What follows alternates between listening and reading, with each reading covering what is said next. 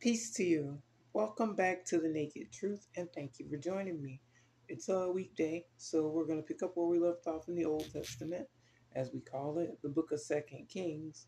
We're up to chapter 12. If you want to read along with me, let's begin.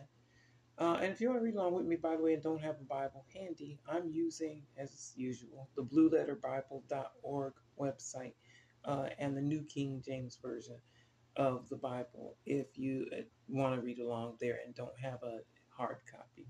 So let's begin. Verse 1. In the 7th year of Jehu, Jehoash became king, and he reigned 40 years in Jerusalem.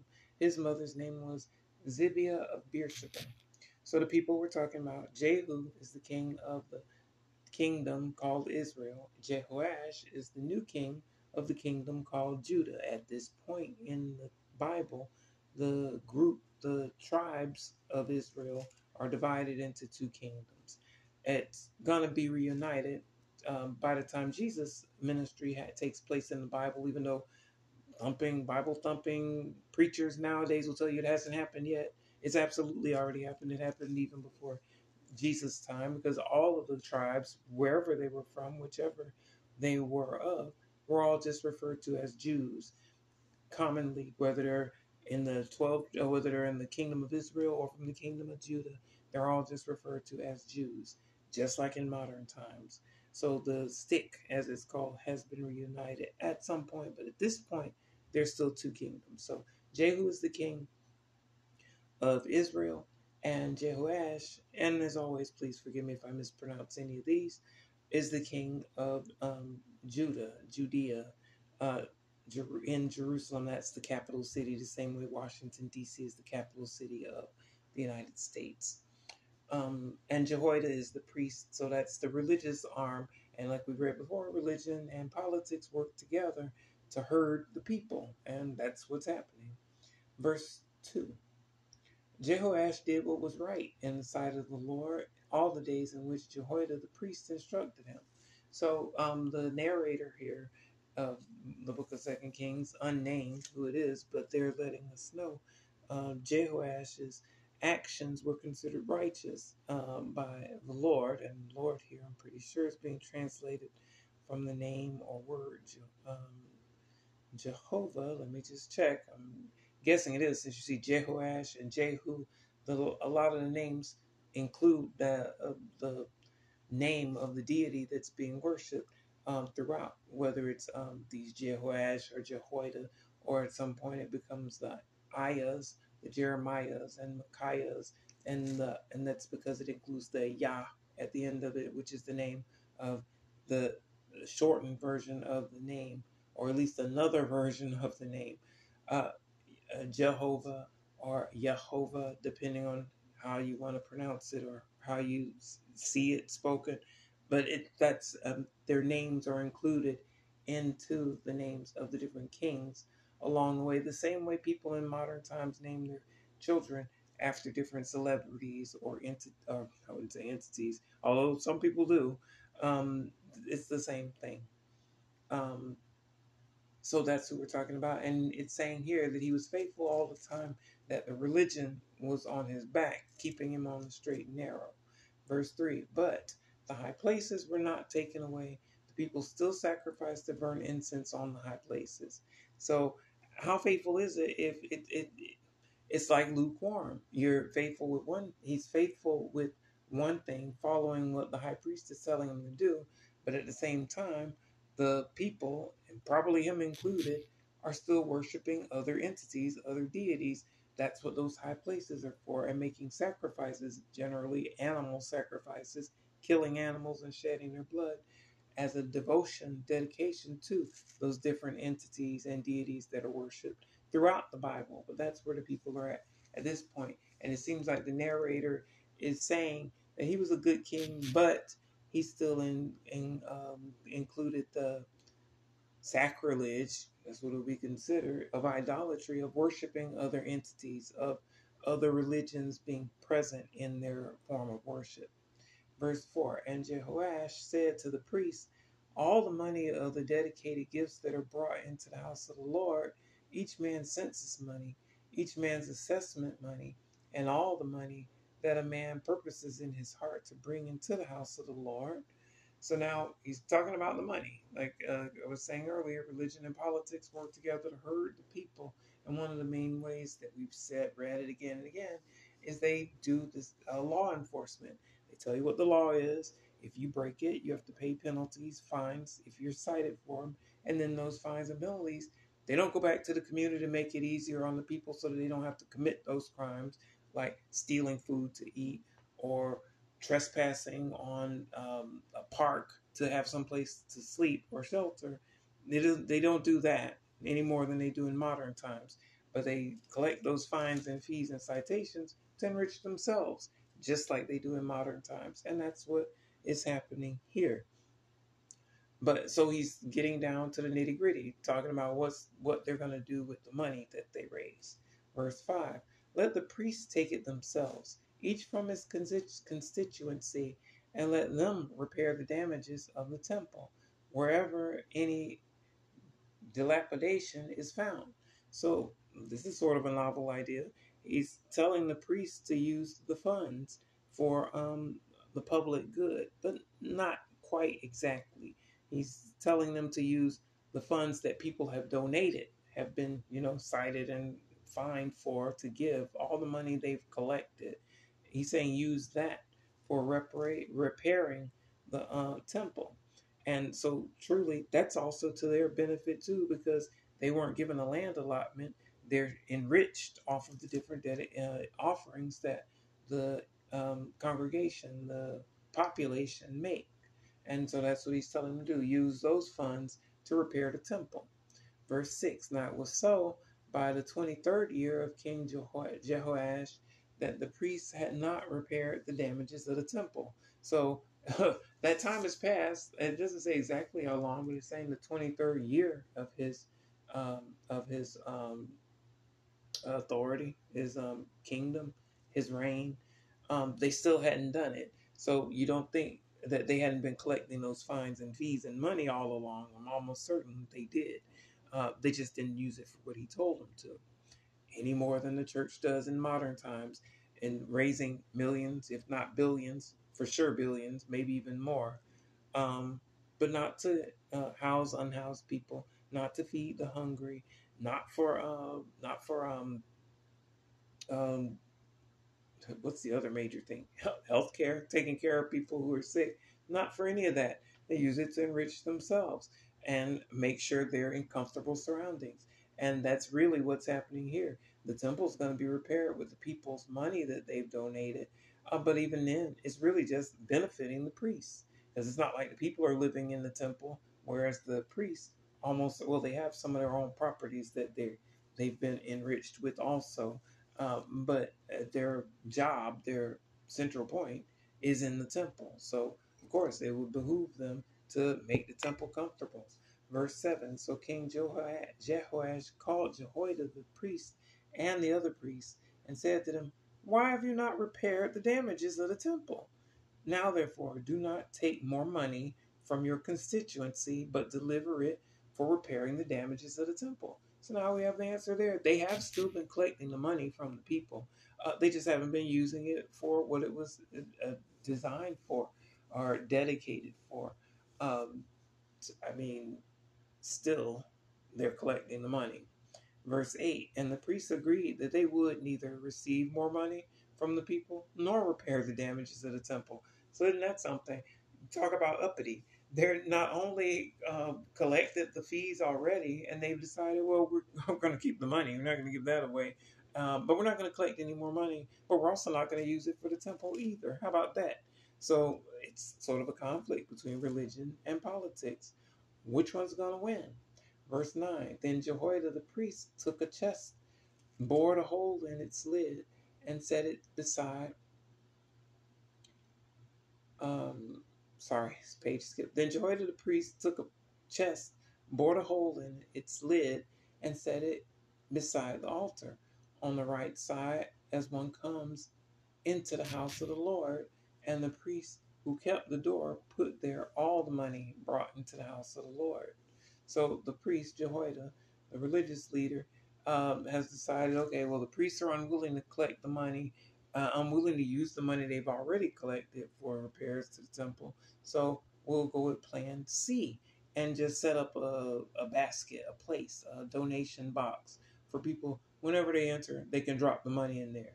Now, it sounds like that would be a nice way to collect um, free will offerings, but since it's set there at the door, it seems to me it would be almost more like an admission fee. It's right there as soon as you get into the house of the Lord. So if you walk past it without dropping anything in it, it would almost certainly catch people's attention when they don't hear the change clanking around inside of it. Maybe they look to see if you dropped some paper money in there, but they didn't have paper money back then that we know of. So it seems to me it's really just an admission fee that they've set up now. So let people know if you're coming to the temple, make sure you drop off your money right there as soon as you come in. But maybe it wasn't like that. Let's see. Um, Verse 10. So it was, whenever they saw that there was much money in the chest, that the king's scribe and the high priest came up and put it in bags and counted the money that was found in the house of the Lord. So it worked. They set up a donation box where you first come in, and now it's working. It's overflowing with donations of people who show up to the house of the Lord, to the temple, to make sure they drop something in that donation box, and they've collected plenty. It's overrun with money. Verse 11, then they gave the money which had been appointed into the hands of those who did the work, who had the oversight of the house of the Lord, and they paid it out to the carpenters and builders who worked on the house of the Lord. So when I was a kid going to church, they'd have things like the building fund or the and other different offerings that would be made. I guess this is the equivalent of that. People giving to their money to the religion so that the religion can be enhanced, including by its buildings. So that's what they're doing. And it's being successful. Like I said in a previous reading, we saw that when that church burned down during the pandemic. In one day, they raised $1 billion worldwide to help repair it. Um, it seems like it's righteous. It seems like it's good till you consider that they don't do the same thing for the unhoused, for the poor, for the needy, for the starving, the hungry. They don't do any of that. They don't raise money for that, but they raised it for that building just like that. Uh, Not much has changed. Verse 12. And to masons and stone cutters, and for buying timber and hewn stone, to repair the damage of the house of the Lord, and for all that was paid out to repair the temple. So the narrator here is letting us know that's where the money went for all those repairs. But now that I think about it, some of those people who did some of the repairs on the temple, they didn't dedicate their time, their effort, their surplus of supplies to help take care of it. Almost certainly they probably did. So did all of these dollars, this money, really go to the repair of the temple? I doubt it. Any more than that billion goes to the repair of the church in modern times, since it was almost certainly insured. So they really didn't even need to actually raise any money for it. I'm guessing. I couldn't imagine an ancient building like that not being insured, but maybe it was. But what we're reading on now, the apparently the builders and stonecutters didn't just dedicate their energy to the temple; they had to get paid to do it. If we're to believe the narrative that that's what the money collected was used for, I find it highly suspect, but maybe it was.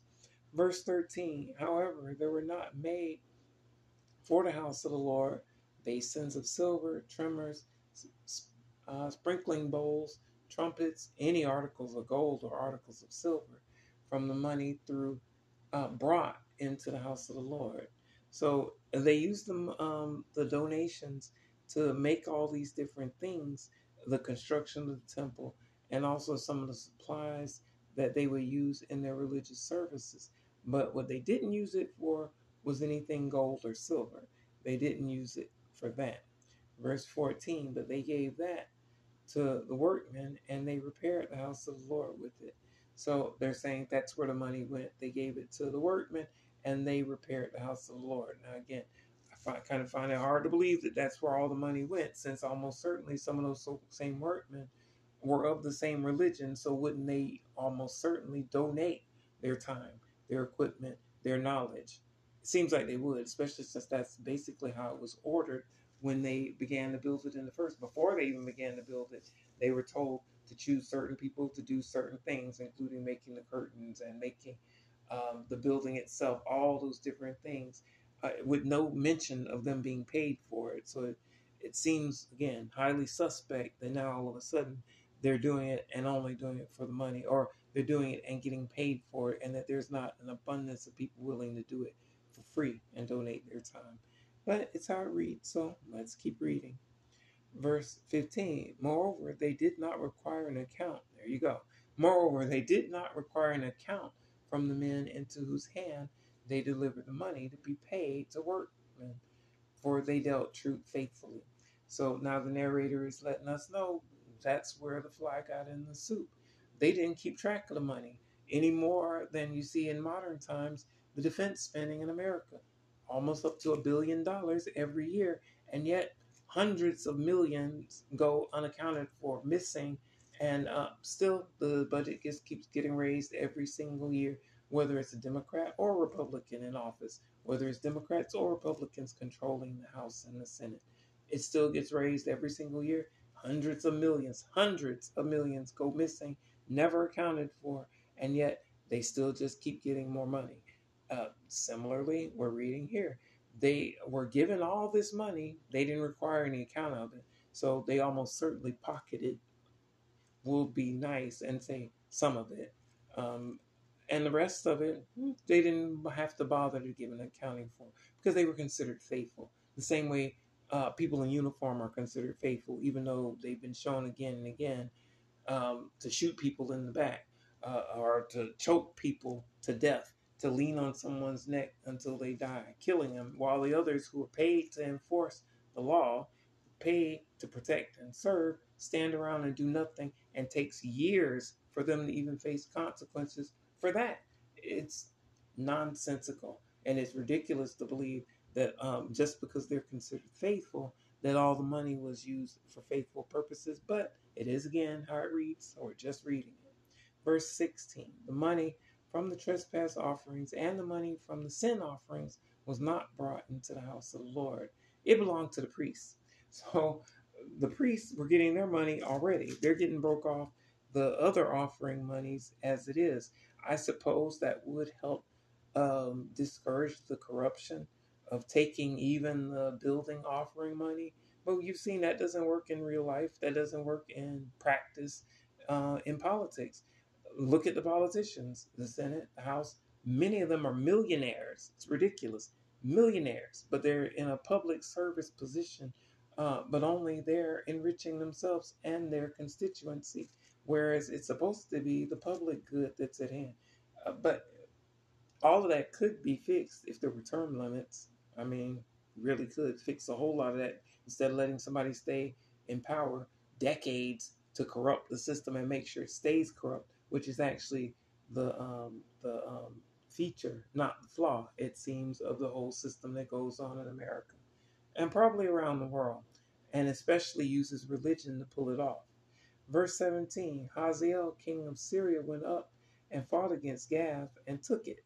Then Hazael set his face to go up to Jerusalem. So the neighboring country, Syria, same Syria in modern times, is fighting against the area called Gath, where we've read previously they have literal, actual giants there. But apparently they were able to defeat them and take that land, and now they're eyeing Jerusalem. That's the kingdom of Judah to take it too. Verse 18, and Jehoash, king of Judah, took all the sacred things that his fathers, Jehoshaphat and Jehoram and Ahaziah, kings of Judah, had dedicated, and his own sacred things, and all the gold found in the treasuries of the house of the Lord and in the king's house, and sent them to Hazael, king of Syria. Then he went away from Jerusalem. So they got shook down. They were afraid that Syria would attack them, so he took all the gold that he could, his own and his father's, in the kingdom, and gave it to the Syrians as a tribute, as the same way you would if you were occupying a land, an area, and making them abide by your rules. That's the same thing that's happened there. And it seems, if I remember, this is sort of the beginning of the end of the kingdoms as far as their um, uh, is it solidarity, their own ability to function independently. Verse 19. Now the rest of the acts of Joash and all that he did, are they not written in the book of the Chronicles of the Kings of Judah? So here again we see an example of a nickname, a shortening of a name, like we've read before, how Jerusalem got shortened to Jeshurun, where it's sort of a nickname of it. Now Jehoash is being shortened to Joash, but it's talking about the same person. Um, and it seems like it's wrapping up his reign. Verse 20, and his servants arose and formed a conspiracy and killed Joash in the house of the Millo, which goes down to Selah. So he had sedition among him and in his kingdom, and it worked. They killed him. They took him out. They assassinated him. They had a conspiracy and got rid of him.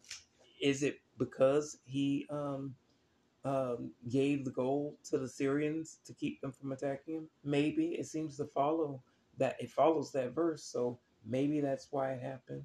And so maybe the people weren't pleased with that. Just like taking money away from the military budget and giving it somewhere else, the military, who is supposed to be doing it for the honor, will get ticked off with you and mad if you touch their money.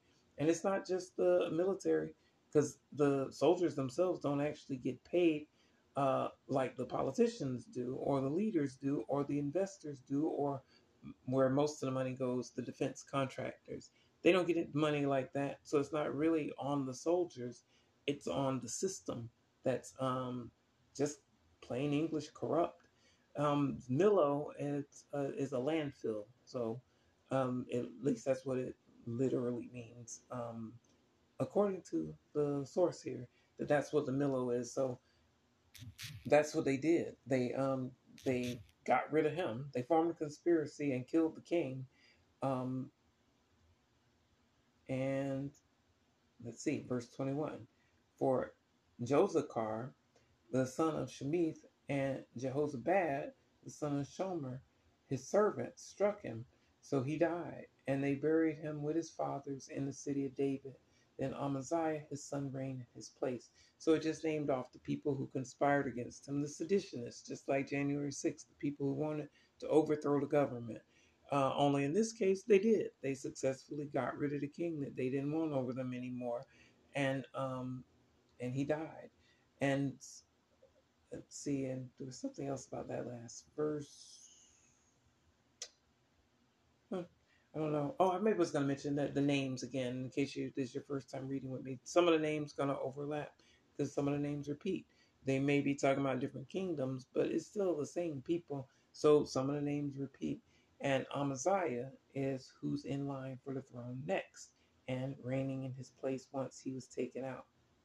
That was the last verse in this chapter, so that's where we'll end the reading. As always, thank you for joining me for the Naked Truth. I appreciate it and hope it's a blessing for you and that you'll join me again. I love you. See you next time. Peace be with you.